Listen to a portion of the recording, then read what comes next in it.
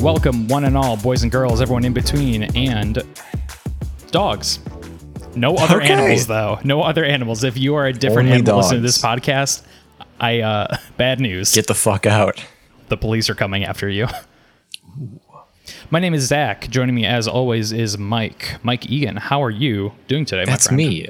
I'm good. I had a long work day, but I'm good. Had a nice big rice and veggie and tofu bowl for dinner.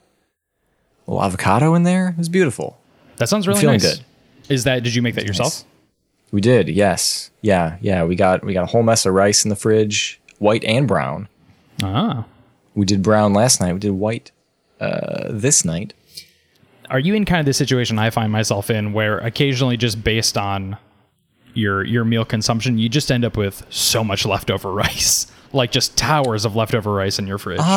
No, because we don't tend to make it in great quantities. Really, we make what we know we'll eat. I think we're pretty good at that at this point. Well, okay. So I guess, if you're a complete dingus, you might make too much rice, but I suppose so. you're in the civilized world. Yeah, it just feels like you can always find something to use for it. If it's not fried rice or like Oh, just yeah. reheating it up for like a stir fry or something like that, there's always, truly is the filler portion There's of all no meals. end. Yeah. To the possibilities of rice. Yeah. What veggies do you typically use in something like that? Is there a particular like flavor style that you're going for when you make one of those? Not really. I leave the flavor profiles of all of our meals to Lauren because she's the one who's any good at that. I'm more of a chopper myself, and I'm the one who makes the rice. I know the ratios and the chemistry of how to make rice good. She doesn't trust herself to make rice. Very important utilities to the cooking process, the chopping, Yes. and the rice creation. We only just started making these though, so I didn't have any flavor in mind because I don't know. I leave that to her and I don't think about it. And she's like, "Yeah, I got it. Just you go over there and you chop these vegetables for me." We do a little cuke. We do a little carrot. We do some bell pep, some red bell pep. Got avocado, little green onion on top as well. Little sesame seeds. It's a good time. This all sounds great. And are those all raw as well? Yes, yeah. So we leave those raw. This is a thing we're doing for summer because, we don't want to put the oven on. We don't want to have a bunch of burners going. We don't want to get it too hot in here. So, a nice raw veggie rice bowl. Absolutely. I always have a problem with those summer meals because, like you're saying, you want to keep the dish itself relatively cool, but also just not use too much heat itself to make your stuff. So again, your apartment doesn't heat up a bunch. But I just made like a Japanese curry like 20 minutes ago, and that was. I mean, it was like instant stuff, but like the good instant stuff. We recently found out that there's a good, like Korean grocery store near us. Korean and like Pan Asian, I guess, but mostly Korean. And it's fantastic. It's that good feeling of walking into a place and going, I know I love the cuisine roughly of this country, and I know none of the products I'm seeing on the shelves. It's such an exciting moment because you can really just go wild and experiment and just find whole different flavors and ways of simple cooking. That's just great. That's cool. That's good stuff. We haven't branched out as much in our nightly meals, but I could see us doing that for sure. Lauren's more adventurous when it comes to food than I am. If were I alone, I'd probably just be making the same box of frozen pierogies every night. I would be that sad bachelor man. I like to think I'd cook a little bit. I make a mean fried rice. You know what? I can do that on my own. I'm not completely helpless. I can put flavors together. But no, she's the one who's like, I saw this recipe and I think we should make this. And I'm just like, okay. Right. Yeah, she's the recipe and flavor czar, it seems. Yes. So you're just along for the ride. You don't really have too much of a choice. No, which is fine because everything she makes is great. She's the dinner brains. I'm the dinner brawn. Beautiful. And together you combine into the Voltron of a meal. Yeah. Or a chef, perhaps. You're not the meal, you're the chef. No, we're the meal. All in one, baby. If you do it right. What do we got today, Zach? We got a lot of stuff. We have a lot's going on. Yeah, so I would actually like to start with the thing that was taking up a lot of my last week without even kind of realizing it. A lot of going outside of my home and seeing my friends and doing things. Yeah. Beautiful. Here it comes. I went to a baseball game, a birthday party. Hey. I saw Jacques Tatis's Playtime. I don't know what that is. It is a film. It is a absurdist French film, but I saw it in a theater. Love it. Excellent. Did you go to the Music Box? I did go to the Music Box. I don't think they're at full capacity yet, but they're kicking. Okay, good to hear. I didn't go there enough when I lived in Chicago. I feel, even living here, I feel like I still don't go there enough. Yeah. But all kinds of stuff like that. And the thing that I think throughout the entire process that has been the most remarkable is it has felt pretty normal. Which I didn't expect. I think this is even something that you and I have talked about, is that we were worried, as I'm sure many other people were too, that there would be this adjustment period. You know, we've been so isolated that maybe there's going to be some kind of social ramping up that you would have to do, similar to, I don't know, if you haven't been very active in a while and you want to start running again, you need to do your baby steps. But honestly, it's felt kind of like getting back on a bike for me. It's been really normal to see all these people again, catch up and see how they're doing, care about them, just interact with everybody. It's been pretty good. That's great. Yeah. I've also gotten out a couple of times in the past since we recorded last, and I don't have the piece of interacting with people that I haven't seen in a long time, because it's only been with I just went out with Lauren and Mary, my sister. So these are people that, like, we were all in the bubble together. But we did get out to it was 2 weeks ago. We got out to the Brooklyn Botanic Garden. It was very nice. We got on the subway for the first time in over a year. And then this past week we went to this food hall, and like sort of like, it's like a mall, but it's all like vertical, and like each of the floors is one thing. Like one floor is a Target, and another floor is a movie theater. I got you. In downtown Brooklyn, that was our day. It was going to be super hot here, so we wanted an inside thing. And yeah, like for the most part, just felt very normal. Like wearing masks on the subway, wearing masks inside, all the stores all the time. But it kind of just felt like, going out, doing a thing, looking around at Target. Like, it was a little overwhelming. It was like hard to focus on each other at times, because your eyes are just like darting around to all of the consumerism that is on all of the shelves. But trying to look for both threats and deals. Yes, mostly deals. Minorly threats.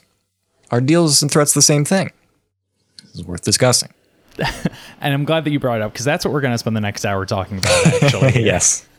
I have a question. When you were riding the subway, akin to maybe an out-of-season F1 driver, did the velocity of the tube just make your neck completely just thrown out of whack? Yeah, and that's why I am joining you in this brace. I'm thank you for not bringing it up, but and the listeners at home, of course, aren't privy to this, but my neck is suspended in a large erector set-esque brace. And I gotta say, and this is not what I was expecting, looks pretty good on you. I would consider keeping it after you've healed up. Thank you. Yes. Yeah. No, the neon, I think, is really what brings it home. It's a little hard to sleep, but trade-offs. This is what we do for fashion, Mike. Exactly. The baseball game in particular was just a sight. Like being around that many people. And so Sox Park isn't at full capacity yet. I think they are at 60. So, there's a little bit of room to stretch out, Yeah, that's definitely because of COVID. Listen, people like their baseball here. Yeah. There are no other relevant sports going on in this city except for baseball at the moment. True. Maybe MLS, but I do not keep up with that. But it was a good time. I went with Becca and our buddy Bryce, who's like the biggest sports head I know. Like the sort of person you could just ask random things about how certain things work in sports, both like business wise and like on field, and they're very knowledgeable about it. And we sat near a very nice couple who had like a 7-year-old kid who was watching the game. By the end of the night, Becca was talking with them about anime, just the kind of thing you do where you ask kids questions and they just start going. Becca loves kids. It was very, very cute. There was also a man who was just very vocal about the entire arc of the game. Not the entire arc of the game, but certain points he was really giving it to the Sox. At one point, the Sox had blown like a 8-2 lead, and it was tied, and he could not stop booing. He booed so much that it was... So usually when you do a boo vocally, it's, it's one big like boo, like that's your typical thing. Yeah. He was so overcome with emotion that he was doing the like boo, boo, boo, like multiple boos in the same... He was really feeling it. That's beautiful. So it was hilarious to sit by this very nice family and also within like 20 feet of us see this absolute jamoke just really... Yeah. Giving it to the team. So you really got the full live sports experience. Oh, yes. And then I got the experience of riding the subway back with a packed car of Sox fans after a victory against the Detroit Tigers. And there was some chants of Detroit sucks. Sure. That was a pretty common one, which is funny because they almost won. So it's a little bit weird if you think about it. But they didn't. So therefore. There was also Cubs suck, which is just a usual one. It's a funny thing too. Like there's this, this crosstown rivalry, but Bryce was telling me it's like, the Cubs don't care. the Cubs could give a shit. And it's not like a David and Goliath thing necessarily. It's just like, the Cubs just got better things to worry about. I guess so. Yeah. Also, at one point, the train broke out into Amy Winehouse's rehab for like just 20 seconds. So hadn't heard that one in a while. Anyways, the overall very good experience. Had some good ballpark food. Had some elote and a foot-long hot dog and a beer that was too sweet. And it was like this like Goose Island like summer shandy thing. And like usually there's like with the shandy you're doing a lemonade beer sort of thing, so it's usually very refreshing. This was just like candy beer. It was gnarly. Anyways, so it was very fun. It was cool. I think we'll probably go back to another game or two this year, because the Sox are a very fun team. They're hit in a year in which pitchers have such command over the ball where some teams are not able to hit so much, therefore you don't get a lot of runs in certain games. The Sox are thankfully bucking that trend and hitting quite well. So I think we saw I think there were like 4 home runs the night of the game. Wow. Which was really fun. It's just a lot of good moments in that game. It was like 8-8. It was fantastic. But that's cool. That sounds like the perfect like going back experience. Yes, it was a fantastic ballpark experience, and I hadn't been to a game in which I had like a good rooting interest in a while since I'd only recently gotten into the Sox. So it's cool. It's nice to have a new team to care about.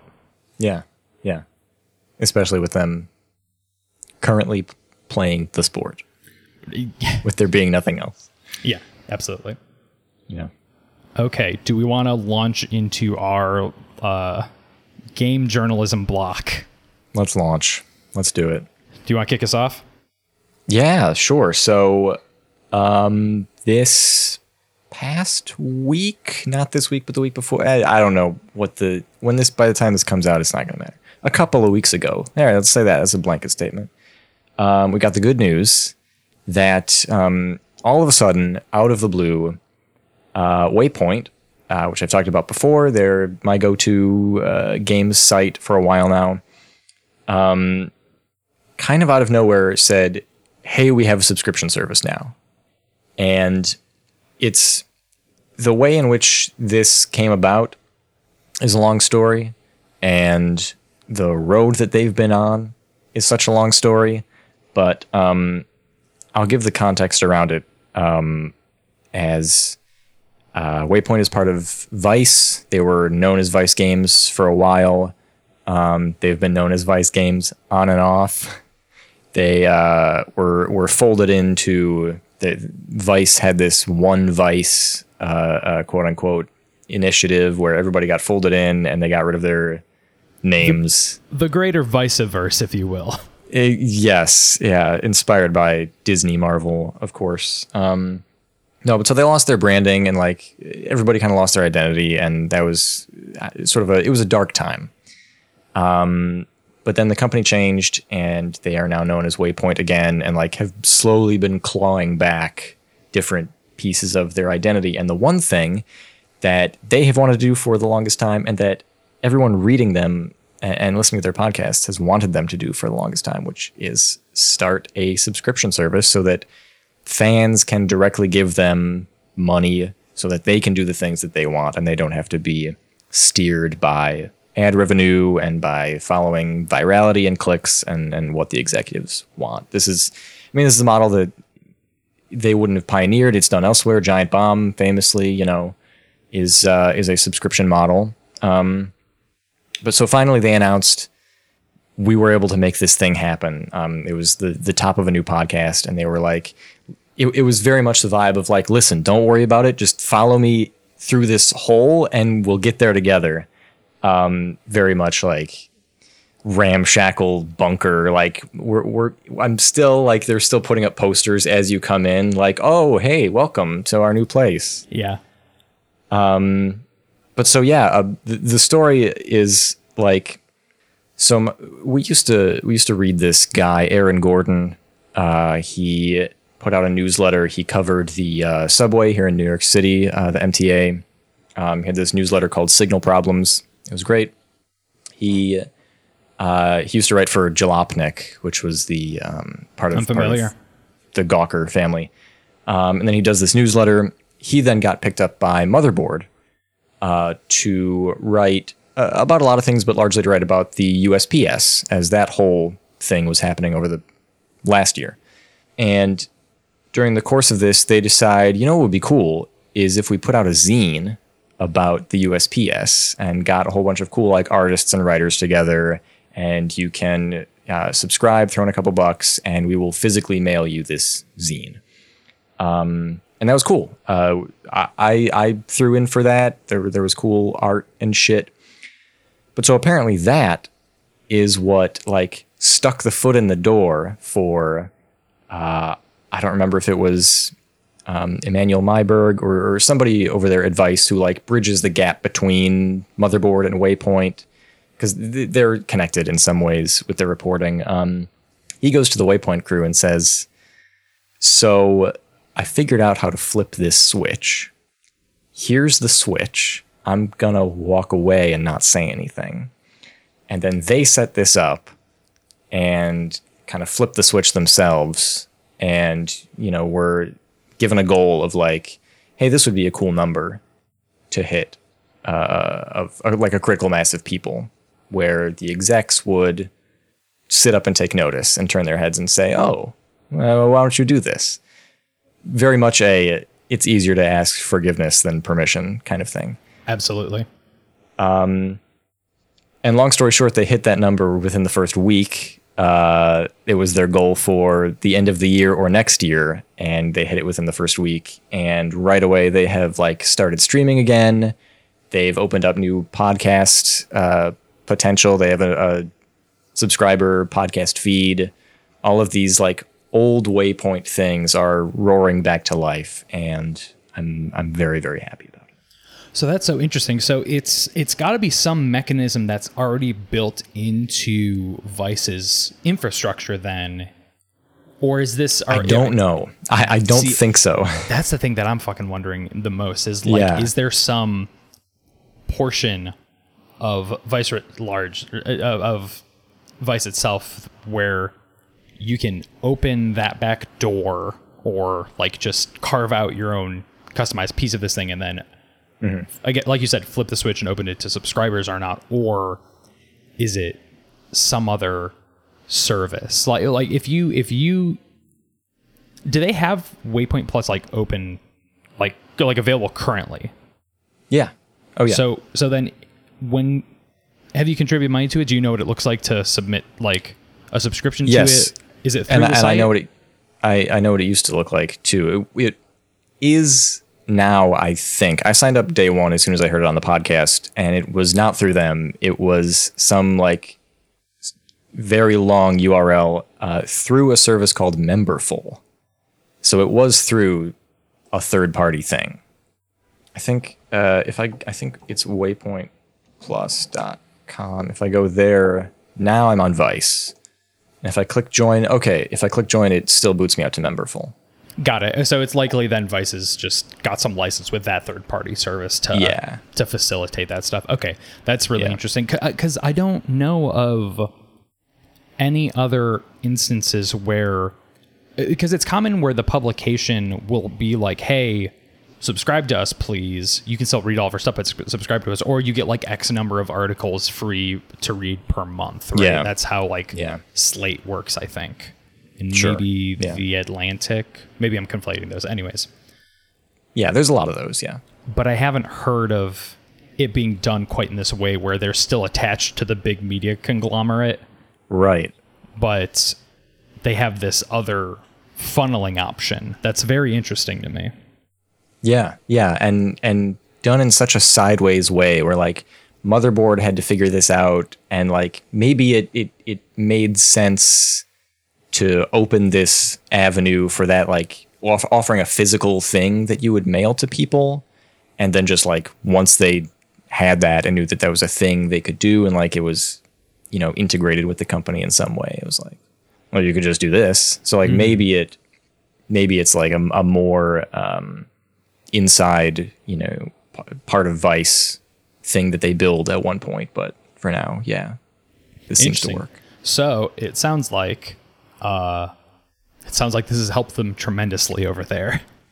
Absolutely. Yeah. And they've already started doing a ton more things and like reaching out to people and planning, we're going to do this, a bunch of different podcasts, streaming shows, and just everything they have wanted to do is opening up.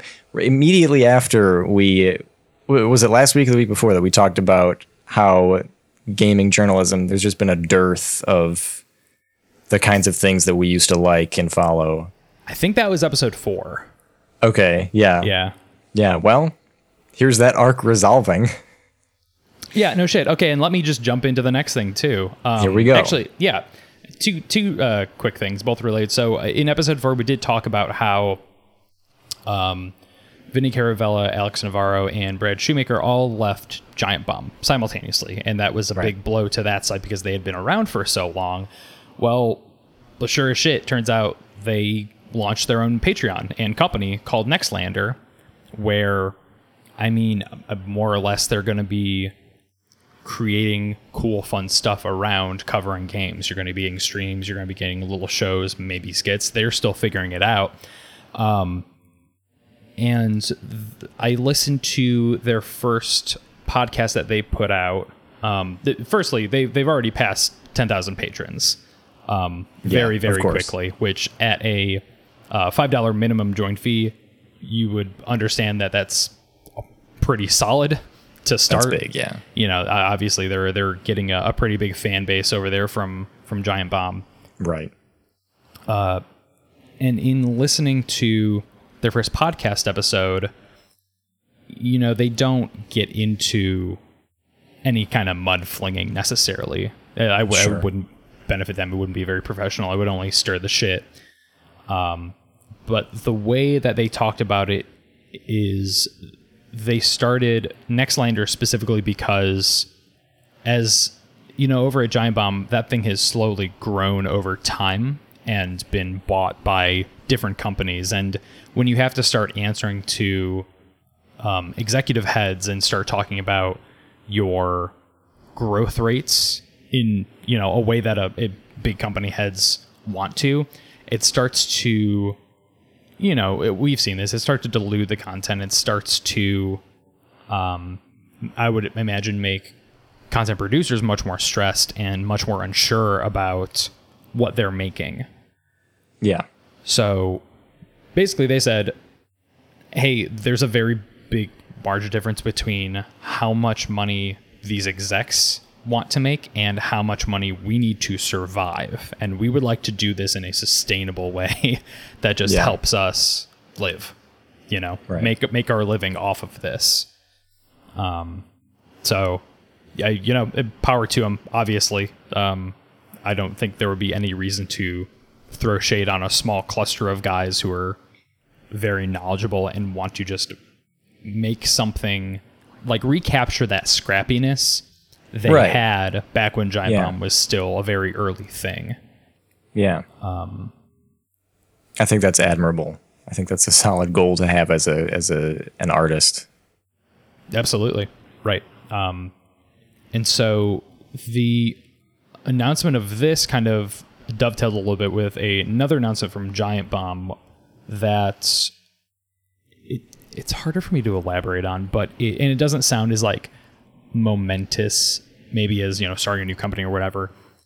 But over there, they had announced that the funding that they're getting from their current company, whose name I can't remember, Red Venture might be the name of it. That's right. Yeah. Yeah. They are able to now pitch and create these shows with other people outside of the immediate Giant Bomb like core group. So they've already got a show planned with Dan Reichert later on. They essentially want to do weirder coverage and stranger episodic stuff. Which to me, the way that you can translate that is, okay, they're going to rely on like contractors. But and that's not incorrect, but the way that I see it is that they're now able to, if they can work something out with people, accept pitches from a lot of different personalities not immediately involved in that Giant Bomb sphere, or folks who have left that sphere as well. The way that they described it is kind of akin to like a WWE, where you have this rotating cast of, you know, characters that you can form shows around. And have these different arcs with and stuff like that. So sounds like all of the games media folks that we kind of care about now are starting to do some exciting stuff again. And it's funny that it comes kind of on the right as whatever form E3 takes is so close to us. I actually think that if I heard this correctly, I think Nextlander is going to be like pairing up with the Waypoint crew to do one of those like E3 talkover sort of things. Oh yeah, in the near future. I think they've already done. I don't remember who it was they talked with. It might have been Vinny. I think Austin and Rob from Waypoint teamed up with Vinny at Nextlander to talk over. There was a Warhammer 40K video game event where they announced 500 different video games, and they talked over that together. Sure. So yeah, there will be crossover. Seems like everyone's thriving. Fingers crossed for everyone. It's an exciting time. I know. Yeah, and it'll be interesting to, and we won't never necessarily be able to know this, not being in the sphere and in the know, but I hadn't heard that about that kind of pitch model that Giant Bomb was moving to. So it'll be interesting to see like if that is sustainable for all of the contributors. I'm curious about what that looks like for them. because as I like navigate a freelance world myself, and like having been on Patreon, you do a lot of math about what it would take to survive, and taxes and healthcare are big and fucking annoying. And those aren't taken care of when you are freelance or just a contractor.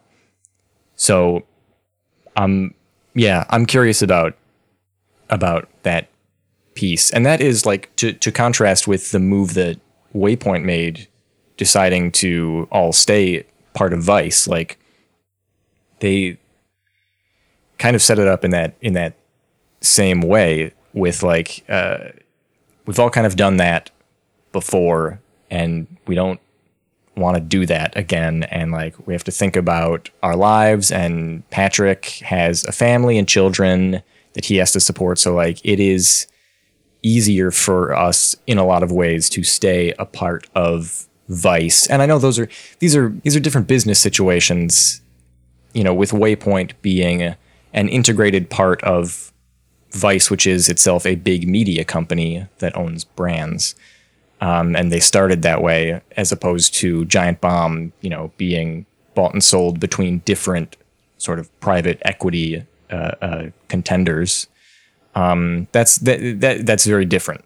So it sounds like they didn't go that route because they didn't want to jump through all those hoops. So I'm curious about how this shakes out for the people contributing to Giant Bomb. Like, hopefully, you know, they have enough leeway to have that like hugely recurring cast of characters like you talked about, and come back all the time, and like that can be somewhat stable income. And like, hopefully, like I thinking about Patreon, I can't imagine the critical mass that Nextlander would need to accrue to be financially sustainable for 3 people.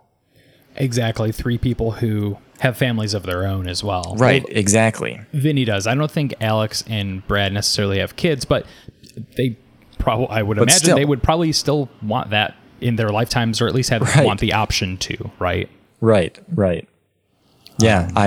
I've thought a lot over the past year of like confronting the numbers that I previously thought it would take to like live entirely off my Patreon, and realizing sort of what the actual number might look like, and coming to grips with that's never going to happen. I'm not famous enough or well-known enough for that amount of people to ever contribute money to me. This is going to have to be like a side thing for the rest of my life. Absolutely. And in this day and age, you either have to get remarkably lucky or grind it out for years to like, right, you know, hit the point of even starting to remotely get a chunk of your main finances from an online source. Right. So not to compare myself to industry titans who have been doing this for over a decade. Sure. And who's to say that Nextlander's their only, cash source as well? I know Brad's got a tech podcast actually with Will Smith. Right. Okay. Yeah. So that's another potential stream. So, and even still, you know, I agree with you though. It's got to be a good chunk of change for them to keep it afloat. But again, they just started. So yeah, it's a nice sign to see that they're at least, again, hitting the 5 digits of patrons. Yeah. Right. It's hopeful. And also the thing that I was did I have a thought about this? I feel like the comparing like the Waypoint and Giant Bomb thing is like tricky and interesting because with Waypoint, I could see how much more difficult it would be to want to abandon that as the creators of it, especially when you've put so much work into spinning that up. You don't want to start that again. And like, sure, you do get a certain amount of clout jumping from one thing to the next, but you're also going to lose some folks. And again, you have to start reestablishing a brand again as an individual. And you're losing a lot of perks of being a part of that bigger company. Yeah. The other thing regarding Giant Bomb as well, insofar as whether or not content creators can, rely on that as a form of income. I mean, probably not. I would say it's like a freelance contract, like any other thing would be, is what I would categorize it as. Yeah. However, another benefit of this, though, is that even this isn't exclusive to people who have previously been in like the Giant Bomb sphere as well. Giant Bomb can also lend its huge like online presence to highlighting other, smaller content creators or folks just doing stranger stuff, and kind of lend their audience to that person. So maybe there's hopefully a little bit more of a tale of sustainability that where you get a small chunk, like 5% of people who watch that thing then go and contribute money to whatever that smaller artist is doing. Yeah. And it sounds like that is their purpose in putting this together and showcasing, different voices and helping people find that like niche they didn't know existed and go off and like follow this person down their rabbit hole. So, and also contract work can be fine. Like, I don't know what it looks like at that level, what the numbers are, obviously. So that, that can be sustaining for a while. And some people are fine with and prefer, swinging from vine to vine in the freelance world. I do know a handful of people who, I knew folks who were doing that. I feel like everyone has like settled down and gotten their full-time jobs. Bryce does still do like contract and freelance work, because they are a machine who loves to work. It is such a grind. Do you want to take a break? I could pop the AC on for a little while. Okay, we will be right back. And we're back. Hello, Mike. Did you hold your breath for that whole time while we were on break? Yeah, it's just a little thing I like to do. I'm training myself for in case I ever get pushed in a pool. Well, hey, Godspeed. Thank you. I watched something that I think might intrigue you. I'm sure you've seen this already. Have you watched the Sonic movie? Of course, I've seen the Sonic movie. So Becca and I decided to watch it the other night, and I gotta say, it's fine. I think it's mostly a kind of crappy movie, but it is also like not made for me. There's some fun bits though. Jim Carrey, surprisingly, I know everyone was like, "Oh, Jim Carrey actually does a really good job in it." He had a lot of fun with this. He did a pretty good job. Very clearly. Yeah. That was great. Yeah. Did you like the first time or the second time that Sonic flossed more? Probably the second time. Okay. Because the first time it was probably like, oh, okay, we got to do this. But then the second time it was, I was probably just so high on the energy of Sonic being real and existing in our human world that, seeing him do anything is exciting. The slow-mo sequences were very cool. I'll give them that. It was a fun way to communicate that, and the little bits that they do when he's going fast is pretty good. Yeah, I went into it expecting to like it fine, like deep down think that it was a bad movie, but just like it because Sonic is in it. But it's it is what it is, and it does what it's doing well enough. The parts I liked the least were the parts with what is the man's name? The man who's in it? I don't know. He's just a cop. He's the cop. I don't like him. Yeah. Like outside of being a cop, I don't like that actor very much. He's just not for me. But everything else. The product placement was also very heavy-handed in it. It was. That I liked because it was to a degree that was hilarious to me. Oh, like you thought so that was okay. Okay, you thought they went so far as to being funny. I don't think that's what they were doing on purpose. I think they were just doing it. But that's the height that it reached for me. And so yeah, I think that it is pretty good for a video game movie, which makes it fine to crappy if you compare it to like all other like regular film. Yeah. Yeah. Like you go into that kind of movie, or at least I did, expecting to walk out. Like your expectations are on the floor. You're like, I'm gonna walk out of here being like, okay, well, I guess I've seen it at least. But I walked out of there being like, yeah, all right, okay. Right, and see, that's the problem where I think this ambulance is going to ruin this vocal recording, and that's okay.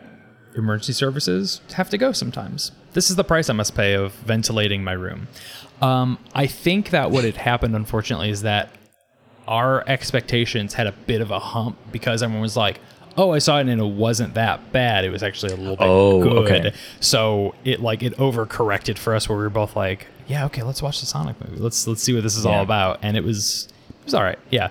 The little nods and homages to like things in the game was really cool. Like that opening sequence in which he's running around in like the Green Hills zone, like his home. Seeing all that was very cool. Spoilers for the Sonic movie, I suppose. Tails does show up at the end in the post-credit sequence, and that's just they're setting themselves up for a good sequel thing there, which could be interesting. Yeah, that could be interesting. Yeah. Yeah, if they could just get that cop out of there, that'd be pretty nice. But they're gonna bring him back. Like they gotta now. Yeah. James Marsden, that's his name. Yeah, sure. I don't like you, James Marsden. I'm starting to beef right here, right now. Okay. I'm sure you're a fine person. I got nothing against you personally. That's one less listener. We're going to see the metrics tick down. Reason for leaving. I am James Marsden. Really, I'm just jealous. I wish that I could have been the one to buddy cop Sonic across America. Of course you do. Yeah, that's all I got to say about that. That's all you have to say. It's fine. Yeah. I think, there's a lot you can say about the way that the art in that movie evolved, let's say. Right. I think what they landed on, I think the CG looked very good to me. Yeah, for sure. So I'm excited to see Tails because they both look very cute from what you see in that movie. I agree, and I wonder if they'll kind of focus more on the dynamic between them than like Sonic and some human counterpart, which is it's a little weird. Like they did a good enough job in it, I think, but like it's having your anthropomorphic animal CG thing in the real world is in some portions it's going to be a tinge strange. Yeah, it's hard. It's hard to get right. Oh yeah, you're never going to get it 100% there because it's not. It isn't there. It's fake. Yeah, it's a hard thing to. Wait, Sonic's fake. No, he's right here with me. Hey, Sonic, say hi. I did like when he got his shoes in the movie. Yeah, and also that they chose to not show Sonic feet. Yes, thank you, whoever made that decision for leaving the Sonic feet shots on the cutting room floor.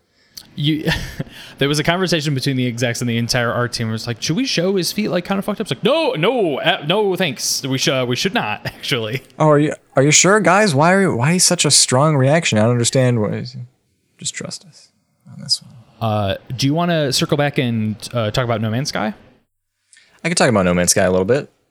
It's been a fair bit since I completed it. I mentioned a pod or two ago that I was going through their Expedition, which is a new game mode that they added.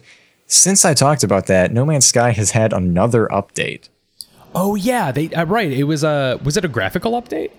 It was both graphical and otherwise. You can they added the ability to tame flying creatures. Now you can make flying creatures your pets, which would have been great to have last I talked about this video game, because I mentioned a big flying beetle who I wanted to befriend, but he would not accept my food and flew away. And now I know that was a technical impossibility of the game at that time, which doesn't make me feel any better. But what I'm here to talk about is No Man's Sky Expeditions. Did you have something to say on that? It just seems like it's the season of No Man's Sky. Like it's a lot of updates for a game that size so recently. Zach, it's always the season of No Man's Sky. It's maybe I should try that game again. Maybe, I don't know. No guarantees that it will be the game for you, but it has changed a lot, and I think it feels much better. Speaking as someone who played it at launch. Yeah, so I mentioned I decided to make a foray into Expeditions, which is a game mode that they added where the reason that I decided to jump into this one, this was their second expedition called Beachhead, I believe, is the big reward at the end was just the Normandy from Mass Effect that you could bring into your game as a frigate. So it's not a ship that you're able to fly or dock with. It's just there. But it's in there. So it's basically the ship equivalent of a trophy. More or less. You can send your frigates out on missions, and they'll they do their thing and like go around and bring resources back. So it's not something you see them do, but you'll see it like warp out and warp back in, and that kind of rules. So that's enough.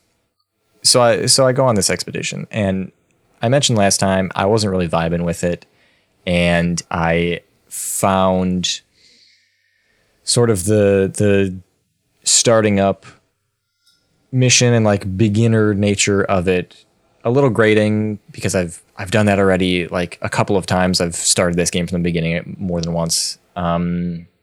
So going back into it, I didn't play it between then and I forgot about it essentially because I'm a person with a life.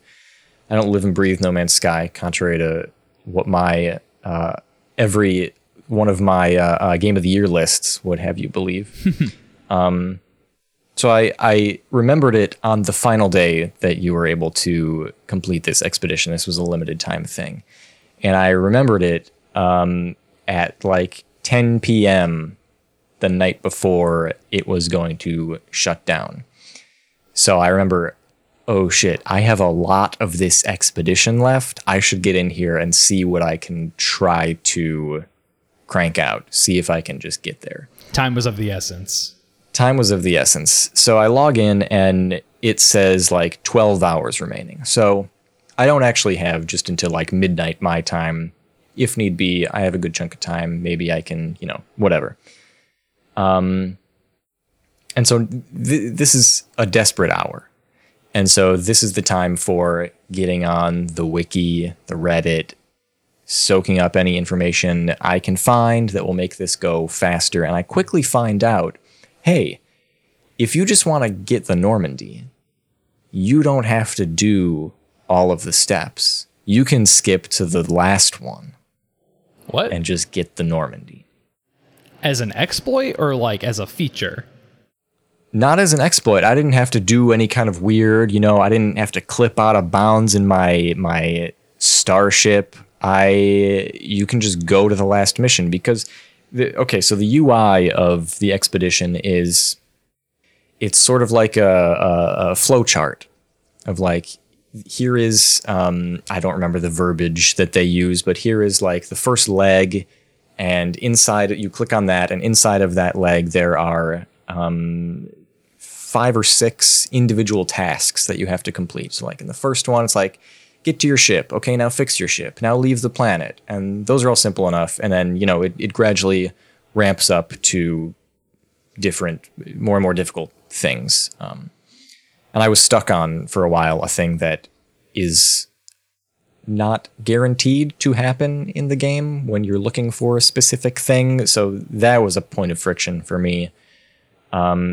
But I realized I didn't have to do it. And I felt 2 ways about that, as you might imagine. First of all, relief, of course, because I want the Normandy and it's the last day to get it, and this means I have a shot at getting it. But second of all, what's the fucking point then of that being there? Yeah, it sounds like you were remarkably misled by the UI.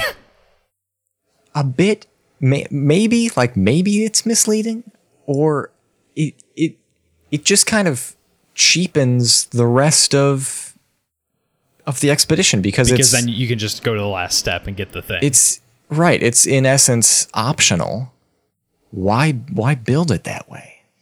Right, of something that you had said last week as well that was not very fun to do. Right. So I don't know, maybe why have that in there at all? This could be a shorter experience. Maybe it wouldn't be as satisfying as a shorter experience, but I don't know. Also, the way that you skip past all of these things is like at the end of each leg, you jump to the next what's called a rendezvous point. So like some other system in the galaxy is the next rendezvous point. And so as you've been completing these tasks, you're gathering up materials and presumably being rewarded with like hyperdrive fuel for your big ship. And then you make, the couple of jumps that are required to get you to the next rendezvous point. If you're not doing that, if you decide or realize that none of this needs to be done to just get me to the thing, you still have to jump to the final rendezvous point, and that is an actual fixed point in space. So it acts as if you've been going on this journey the whole time. And if you haven't been, you just have to make like 37 jumps from the beginning to the end. So what I ended up doing was I made a couple of jumps until I ran out of fuel, stopped at wherever I was, sold a couple of high-value items that I'd been rewarded in the first two legs, and then did some calculations of like, here are the resources I need to make hyperdrive fuel. Here's how much of it I need for the remaining jumps according to the galaxy map. I'm going to buy exactly all of those that I need, craft all the fuel that I need, and then periodically feed it into the engine whenever it runs out, and just make those jumps. So I was just sitting on my couch, pressing galaxy map, moving over to the next star system, warp, wait for the warp cutscene to play, do it all again. All the way until the very end of this expedition. The final leg of which is actually kind of cool. Oh no. I just feel like they could have shortened it up a little bit. If it had been 3 legs and they had cut out all of that random shit that was less likely to happen, like one of the things specifically was you had to find a crashed ship via a distress signal, but you have to find like a permutation of a crashed ship is one where the pilot is still there. So like the alien pilot is standing outside their ship saying, hey, can you help? And that is less likely to happen than you just finding a crashed ship. And the other thing that I found was, I can't tell yet if this was a help or a hindrance, but the way I normally play No Man's Sky is single player. Just not entirely offline, because you can upload like the names of systems you discover, but not, with other people. I don't have any friends that play No Man's Sky. I don't play with a group. When you're playing Expedition, you are playing with everyone else in the same. You're sharing space with all of these other players, and those other players are able to build whatever they like, wherever they like. And so not only does that mean every time you reach a rendezvous point, there are 500,000 different communication nodes saying, hey, here it is. It's over here. It's this way. Greetings from Germany. Hey, you can do it. And all manner of other random shit, like the fucking squares that show up when whatever application you're using doesn't know how to render emoji. Yeah. Just those filling the screen. Thanks. Apart from that, they can also build bases. And so people will get to an objective and be like, I know how to help. I'll build a base right next to this objective, and people can warp to this base, and I'll tell them where it is, and then here's where the objective is. The problem is that doesn't work. Or at least it didn't work for me. So that was a little frustrating. So my experience with it is, and I'll get to what I experienced at the end in a minute, but it's just so weird that like this whole span of all of these different legs exists, and so much of it is needlessly frustrating in maybe unintended ways. And understanding, of course, that they just added expeditions as a new game mode. This isn't their first one, but it is still fairly new. So maybe they'll figure this out along the way. But if some of that cruft had just been cut out, this could have been a really tight, solid, 2 to 3 hours maybe of gameplay, getting you to a really satisfying ending. What did it end up being for you instead, roughly? How long did all of your jumps take? Yeah, well, it honestly didn't take that long. It probably did end up being around 2 to 3 hours total for me, because I skipped all of it once I got to the second leg. Sure. But once I did get to the end, what you find is...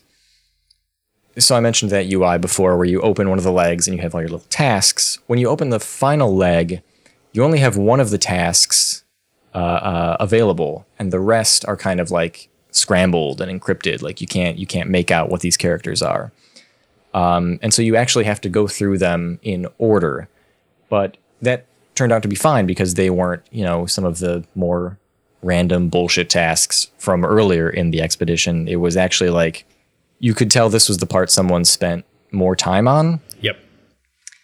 And it actually had this galactic epic feel to it, of even with all the warps that I had to make, it still felt like I'm plotting a course to something. Here's this, galactic journey that I'm making. But then when you do get to the end, the last thing you do is you land on this planet, and you make it to the final rendezvous point, which are these big, weird, alien-looking structures. And you get to the final thing, and you scan it with this thing that you had to craft earlier in the... There was also a whole thing where... I'm now remembering all this. There was a whole thing where... And I'm reading through the Reddit as I go along. You had to find a specific story thing that only exists inside this expedition, and then go back to the space station and craft that. And there were all of these messages saying, don't use it right away though. If you use it here, you'll be fucked, and you'll soft lock the whole expedition, and whoa. For a while I wasn't sure. There was some really unclear and or lack of signposting for some things that you're supposed to find or craft, and I wasn't sure if it was bugged at one point. But you get past all that, and you land on this planet. You're standing by this alien structure. You hear a noise. You look to your right, and the Normandy has warped in, and it's just gliding majestically along the skyline. And at that moment, I was like, oh shit, okay, this was actually really cool. And it was everything just kind of gave way. And so the reward ended up being worth it, because now I have the Normandy. It's so funny call it what you will. No Man's Sky, for all intents and purposes, feels takes the structure of an MMO. It's certainly a service game at this point. Yes. Yeah, definitely. So maybe it doesn't have the leveling RPG-esque structure of an MMO, but yeah. It's so interesting to me, the kind of shit that players doing this stuff will put up with just for the nice payoff at the end. Again, according to you, the payoff seemed pretty neat, despite the jumping, the lack of communication regarding the UI, and the 37 jumps that it took to to get to it. It was neat. The final leg was cool to uncover piece by piece. It ended up being, had I not been completing it under duress, would I feel different about it as a whole? Maybe. It feels like this is something they intended people to play consistently over the course of a week, rather than at the beginning and then forgetting about it and skipping the whole thing and feeling kind of whatever about it. But even so, it parts of it felt kind of... So what I'm hearing is that I should start playing No Man's Sky. Yeah, that's what I'm saying, is now is the best time, now more than ever, is the best time to get into No Man's Sky. So I can be a man and take that sky, and then it'll be some man's sky. It'll be my man's sky. No. Speaking of space video games, I started to try and get into Destiny 2, a game I know that you have played. Oh boy. Yeah. Well, talk to me about this. So I have played through the original campaign of Destiny 2 a while back. And the reason that I'm trying to get back into this now is because I have a friend group who enjoys Destiny 2. And we've got a couple friends who are trying to dive into it, find something that you enjoy about it so that we can play as a group. You know, we've done this before with Heroes of the Storm, which was Blizzard's MOBA game. I decided to ditch that, and I feel like once I stopped playing it, the rest of the group stopped playing it. So I feel like I unknowingly destroyed an activity for us. Yeah. Because the incentives of Heroes of the Storm suck. It's a fun game, but like MOBAs are just too emotionally taxing, and after a while, your fate is so dependent on things that you can't control in that at times that it makes it tough to commit to an 18 or 20 minute game where things aren't necessarily your fault. Right. And you have to rely so much on the activity of so many other people. But anyways, I had played the original campaign of Destiny 2, and I was left with the same feeling as when I played through the Halo games when I was younger, which was that had some cool moments. The story is incomprehensible. That it felt kind of cool sometimes to play through it. Yeah. Fair. Yeah, and I am playing a version of it now where, and this is a Destiny 2 in which Bungie has detached itself from Activision, remember? Right.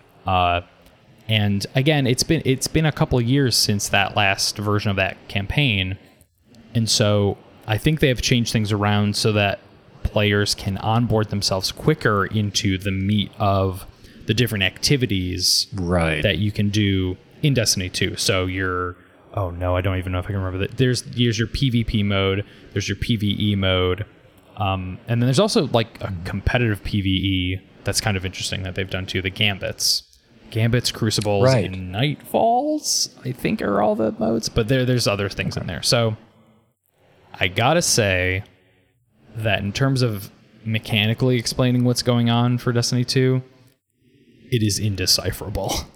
Yeah. It is a video game where you absolutely need a guide of somebody else just breaking down all the pieces of it, because you're always just going between shoot man to make quest go more, shoot man, make number go up, and layers of UI. Yeah, right. So I would say my big Destiny 2 head friend has been like guiding us through this a little bit, and I've been frustrated at not finding the fun in it yet. I think I found a little bit of the fun in it, but initially it just it was doing nothing for me. I just like spent 2 or 3 hours going through their version of this campaign, and I'm just plowing through it. The shooting, I guess, feels good, but like for me, that can't just be it. Like I have to make some more consequential decisions that make what I'm doing feel worthwhile than just clicking heads. But my friend Amy had mentioned that Bungie's historically been pretty bad at onboarding for this game. And let me tell you, consistency is the key, because oh boy, do they not do any better of a job now than they did years before when Destiny 2 came out. Well, but I'm still going to stick with it because I want to. I do genuinely want to find my fun in this thing, so that I can maybe horse around with my friends a little bit and play some other modes. And we're in a clan together, so we'll see how long that lasts. I will say for a lot of the campaign related stuff, it is incredible how good the cinematics of that video game are. It's beautiful. They are gorgeous, and the setting is beautiful. A lot of the design is cool. It just so happens that the lore of that universe doesn't feel like it really clicks in ways that feel meaningful, like from the get-go, right? Like it presents its story simply enough, like, you know, it's a light versus dark, like coded very, very explicitly sort of deal, but it doesn't feel like it sets up its stakes in a way where you really need to care about them that much. And you know what? Maybe an MMO doesn't have to do that. I don't know. Maybe everyone just wants to shoot stuff. And then some people do think the lore of that world is cool. I don't... It feels like it's differently shaped than the way that my brain takes in stories and like appreciates narrative. Yeah, I think that's a fair assessment. And like from the time that I played Destiny 2, and this seems like the broad consensus of both people who have bounced off Destiny 2 and people who still stick with Destiny 2, is the lore is deep and very cool. Boy, I wish that any of it were in the game. And that's the same thing that people always said about Halo as well. Yeah. Like, and it was the whole thing where like, oh, well, the games are really cool if you read the books. It's like, sweet. But so what? Yeah. Should I have to? Right.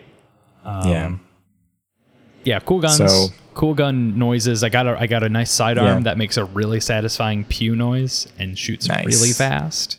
So that's nice. Good stuff. I haven't played since they changed up the onboarding. They added, what was it? New Light, I think was the name of the... I think that is the new expansion. That is the version of the campaign I think I've already finished. Okay.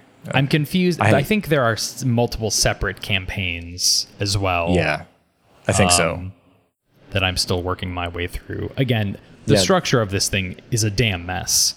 Like, totally. they just they introduce so much to you so quick, and I don't think they tactfully explain how the equipment stuff works, and they throw so much at you without explaining why it matters that it's... I feel like they're... Do you as a developer...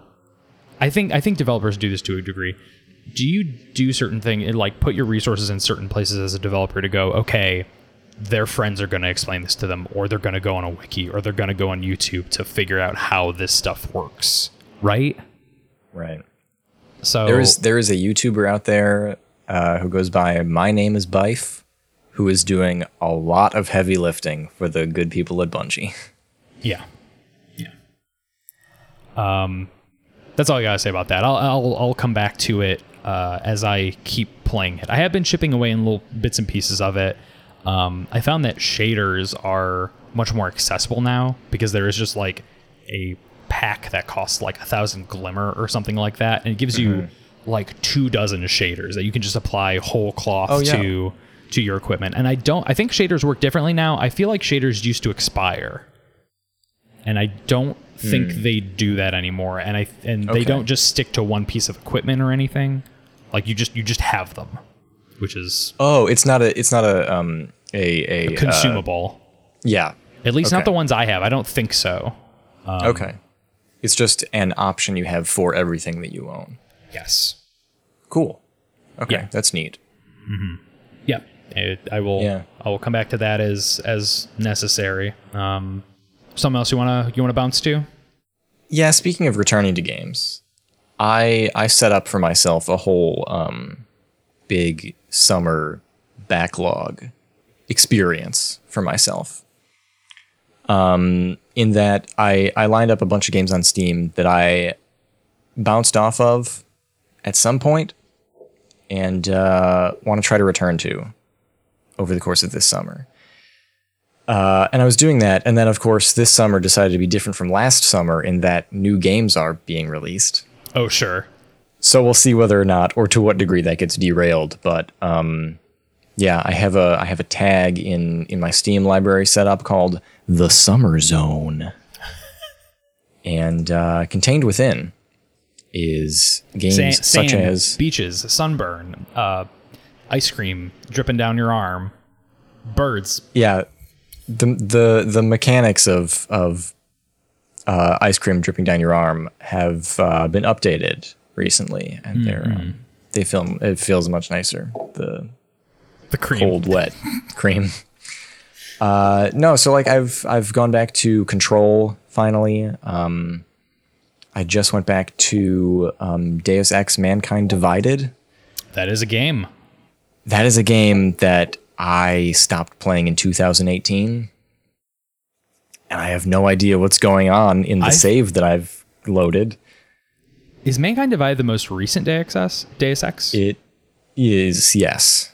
I feel like 2018 is even late for when that game came out. It is. Oh no, it totally is. Yeah. I picked it up for probably like $5 in a sale because I really liked Human Revolution, the previous Deus Ex game, in like 2012, 2013 probably, and wanted to play this, but then bounced off of it for whatever reason. And with all of these games, okay, I'll run down the rest of my list. So Control, Deus Ex, Dishonored 2. I gotta get back to Halo. I have the Master Chief Collection on Steam. Nier Automata is one that I stopped playing. Prey I stopped playing. Pyre I want to finish.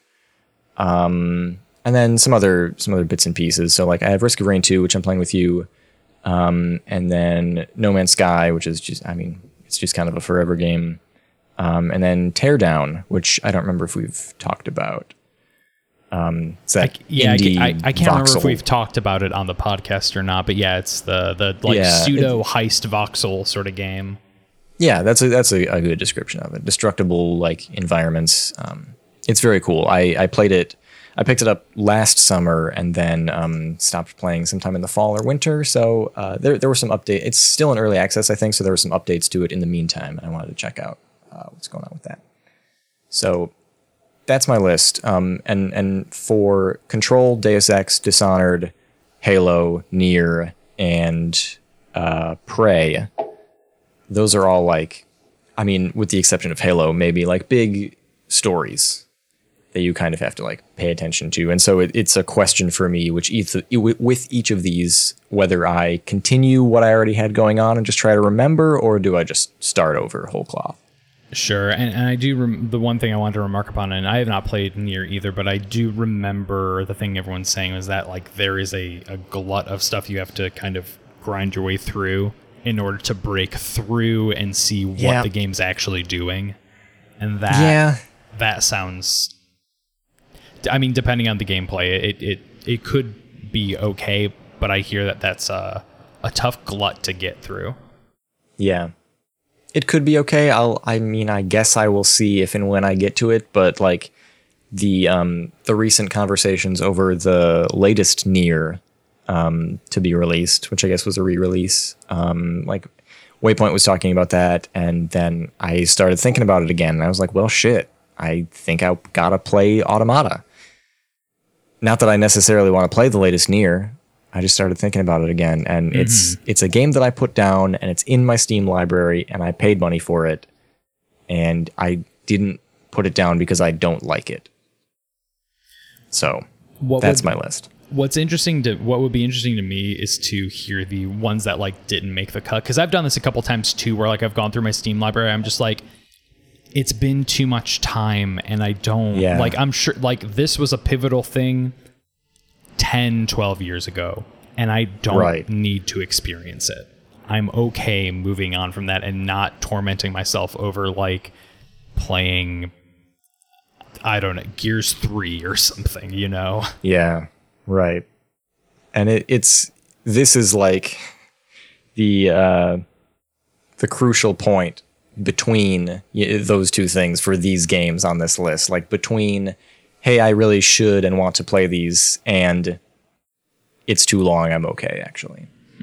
I think Nier has a little more leeway than the rest of these, but also a good chunk of these are immersive sims, which is a genre that I enjoy very much and historically have loved. Like I've loved every other Deus Ex game. Prey and Dishonored are both in that wheelhouse. Right. Yeah. And that genre has kind of started to disappear or like have a waning period. And so maybe it's would feel nice to experience those stories. If even if I'm not able to contribute in a timely way to the continued existence of those games. Maybe if I'd been around when Prey was first released and had contributed to their release sales, maybe this would have had some kind of effect on the games that I enjoy playing. But I do remember playing a couple of hours of the first Prey, and I remember that game's opening sequence being pretty good. So I would love to hear your reaction to it. I did not stick with it. I was just playing it on like Becca's PS4 or something, and just kind of didn't. I think I hit a bit of a progression wall that was tough to get past. Immersive sims are interesting because I feel like I hadn't heard the term much until the last couple of years, like when Dishonored and Prey and Deus Ex kind of blew up, and everyone was like, "Oh yeah, like this genre." I'm like, is this a real? Because it wasn't in my like nomenclature of game genre.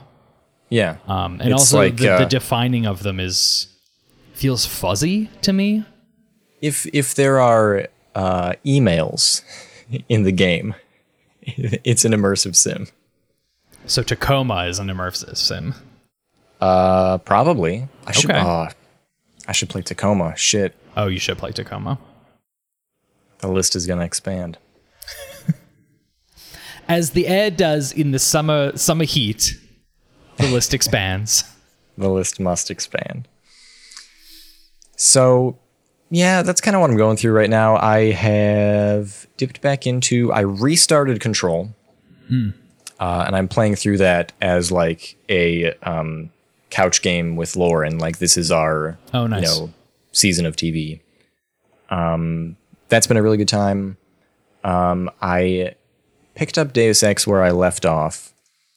I left off at a point where, like, I loaded my save and I was like, let's see what's going on in the world of Deus Ex. And I had a voice in my ear saying, all right, looks like you fucked up. They're coming through the door. Get ready to fire. And I was like, whoa, whoa, whoa.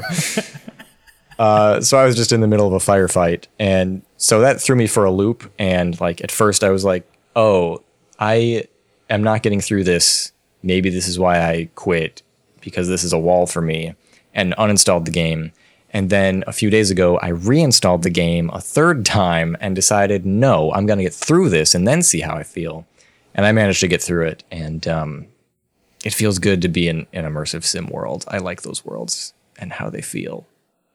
Even if, I don't know, like that Deus Ex has any like interesting overarching message to deliver in 2021, or if the message that it's delivering was timely or appropriate at the time it came out. I think this is the game that whose marketing, this is the game whose marketing included. So Deus Ex is a story about people who are augmented with robotics. And in Mankind Divided, after the events of human revolution, augmented people, or augs, and humans who are not augmented are kind of separated in society, and like augmented people are put into ghettos, like literally in the text of the game. And a piece of marketing, and I'm not sure if this appears in the game or not. Now, you know what I'm talking about. Is someone holding a sign? Someone holding a sign that says "Augs Lives Matter." Yeah. Yep. Mm-hmm.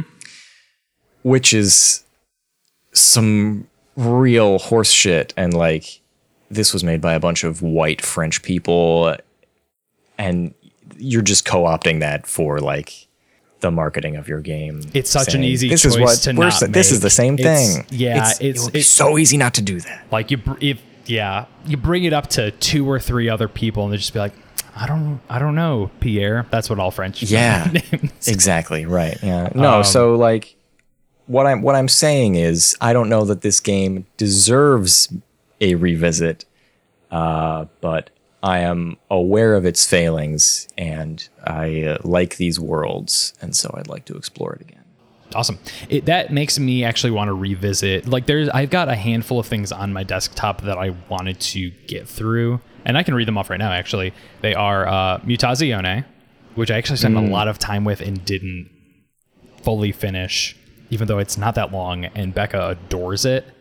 I need to finish that. I might just restart it, because a piece of that game is the kind of gossiping between the NPCs in the small town that you're in. And like, it's the characterization and the juiciness of those details are just so good. They're really good. Cool. So I want to dip into that. Umurangi Generation, which I know got ruined for you as a sore spot. Right. But I want to... I don't know what that entails, so I want to go through that game. Yeah. I've been thinking about it again. I think I'm almost ready to experience that myself. Okay. Oh, that'd be nice. We can maybe do that together. That'd be cool. Yeah. Or like at the cool. Within the same time frame, maybe. Right.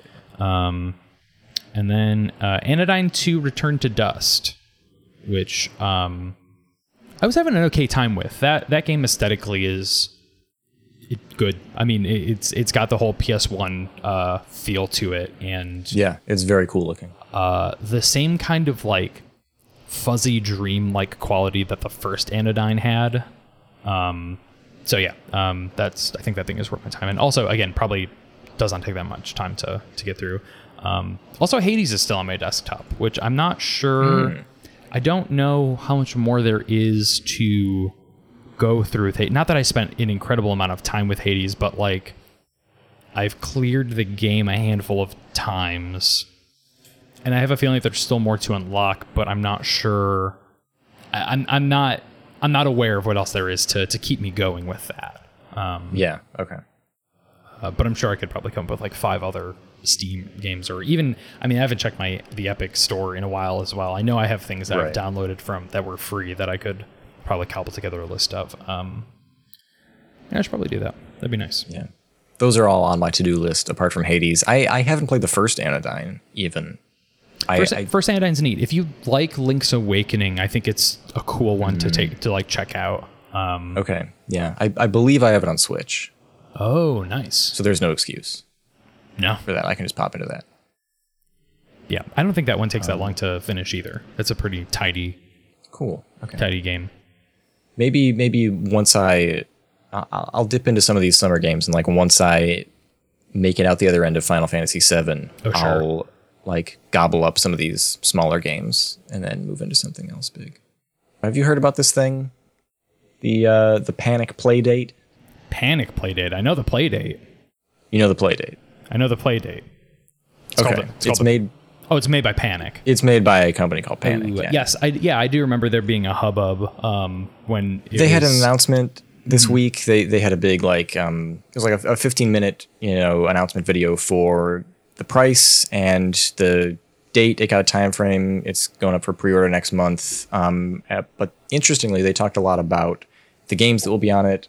Not a lot, but we got a glimpse of the games that will be on it and what form, like what that delivery system looks like. So basically you buy the thing, and included in the price is what they're calling the first season of games. And also, to be clear, the Playdate 2, the reason that like it's a story is that it's a new piece of gaming hardware that Panic is making. We should be clear, yeah. Yeah, it's similar to a Game Boy, but it also has like almost like a fishing reel type control. Yeah, there's on the a little side crank of it. on the side. A crank, yeah. Yeah. That is used in like interacting with these different games. That's kind of the standout feature that makes different kinds of games possible on it. It's a cute, tiny little thing. It's got it's bright yellow. It's got a cool little like black and white LCD display. It looks very cool, and they talked about some of the games that are coming out for it. Zach Gage is working on a game for it, which has me excited.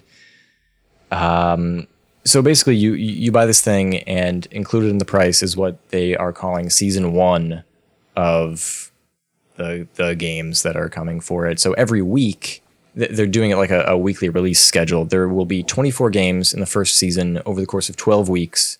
So every week, 2 new games will be downloaded onto your system, and they are yours to keep forever. They don't expire or go away. And that's basically what we found out. And so there's a lot that we don't know, and there's one other interesting thing that I want to talk about, but like what I'm inferring from this is that there will presumably be further seasons of games that you can pay for. Whether or not there will be a subscription service is unclear, but it seems likely. Questions remain about whether or not you can buy single games piecemeal. But I get the sense that this is still them figuring it out, and even they don't know that about their back end and their service. But it's a cool new thing that will exist in the world, like a different thing to play games on in a unique way that are uniquely for that piece of hardware. And that's exciting. It is very rare that we get new pieces of gaming hardware, because it's such a venture, right? Like the currently existing companies have such established infrastructures to make these things that the idea of like a little independent, company making hardware, new and unique hardware at that too, like the Crank essentially is a new type of peripheral, right, or a new method of engaging. Yeah, it makes sense for them to set their sights on something that niche and to keep everything else so simple. Right, exactly. Like the games that you can play on it can only be played on it. I think that's very smart. You don't want to go the route of Ouya. Remember Ouya? Yeah, the last time we had a gaming podcast, we were talking all about Ouya. Oh, jeez, yeah. It makes sense for it to be such a unique thing. Also, I do appreciate the idea of releasing these games episodically throughout the course of a season. Something about that feels just unique enough for me to... It's a little hokey, but I kind of buy into it. Right, yeah. There's something about not being able to just be inundated with 24 games all at once. Right. Yeah, I would rather not that. And it sounds like they'll all be, really small, quick little games that you can play within the week that they're released, and then okay, it's time for something new, which is welcome. Yes. The other big piece that they revealed that I wanted to talk about was that they have also built a tool. I don't remember what they called it. It's a tool that allows people to make their own games for fantastic. The Playdate. And it's entirely web-based. You open it up in a browser, and it will let you download the games you make onto the Playdate. No word on whether you can share your games with other people or whether there will be some kind of marketplace. I can see all of those things taking shape. If this becomes an interesting thing that people take to, those are all interesting opportunities that exist. So I'm maybe even more so than all of the big names and little names that are cool with cool, interesting games and the form factor and the way these games will be released. I'm really excited to see how the scene of people making their own games takes shape. You said they revealed the price of it? Yes. Do you remember that off the top of your head? It is, I believe, $179. That's not bad. It's not bad. I don't think that's bad considering it's modern. I would expect it to be modern, well-crafted hardware. And I can't imagine that it's going to be doing anything remarkably complex computationally. The games that we have seen do seem very simple. Right. From what I recall from what they were showing, a year and a half, 2 years ago. Mm-hmm. So with that price point, what that's telling me is that what is there is probably some pretty solid stuff materially. So that's cool. They mentioned, I don't know that they've talked about this before, that they mentioned that they worked with Teenage Engineering on the hardware, who make a bunch of different little synths, pocket right? operator things. Yeah, I think I've got one myself. Yeah, and they're really beautiful and well made and high end stuff. So I expect this to be a very nice little well made object as well. That's cool. Yeah, best of luck to him. Hopefully that takes off all right and doesn't. I don't know. I don't want it to be just constrained to being this niche, for lack of a better term, like hipster gamer object, right? Where they can only really produce so many that it's only, and also too, I also hope that those things, they have things in place to make sure that they don't get scalped, because that would break my fucking heart. I know. I think they specifically called that out in their announcement video. That rules. Said that they'll be leaving pre-orders open and that they won't sell out and they will just like be shipped out as they are manufactured. So I guess we'll see how that goes. I don't know that 100% protects against scalping and the creation of a gray market, but I guess it depends on the demand, right? Because like if the pre-orders are always just open, that means you can just throw your hat in the queue for one. Yeah. And so maybe there isn't as much incentive then for scalpers to try to gobble everything. I think that's the idea, and hopefully they don't run into any kind of like material constraints too, because I know that there's still that shortage on like electronic components that's like affecting a lot of big companies. Yeah, it's still hard to make things right. Yeah. But yeah, I hope it does well, and I hope it comes out and doesn't end up being like also so insular to the games world that just people who make games or are adjacent to people who make games get it, and then it just sort of collapses under lack of adoption. Right. Yeah, I know what you're talking about. Where it's just cool. Where it's just like a game nerds or game dev thing. Yeah, right. Yeah, that's exactly what I mean. Yeah, so big E3 pre-E3 news breaking here on Loud Friends 2 to 3 days after it broke. Actually, this isn't going up until next week, so this news is very late. I'm sorry. I didn't know that the Playdate stuff was a part of like E3 week. Are we in E3 week? Is this E3 It's not. week? I'm just this is E3 week. Yeah, end of this week.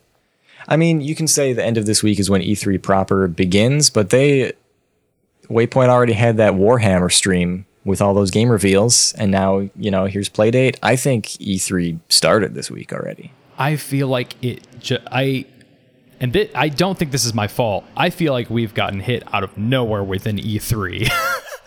I do not think that we had a good idea of when these things were happening like a week and a half ago. Yeah. It may, I think certain like developers' dates are still up in the air, maybe. I'm not 100% on when Nintendo is and when and if Sony is doing anything. I'm not sure. Clown show.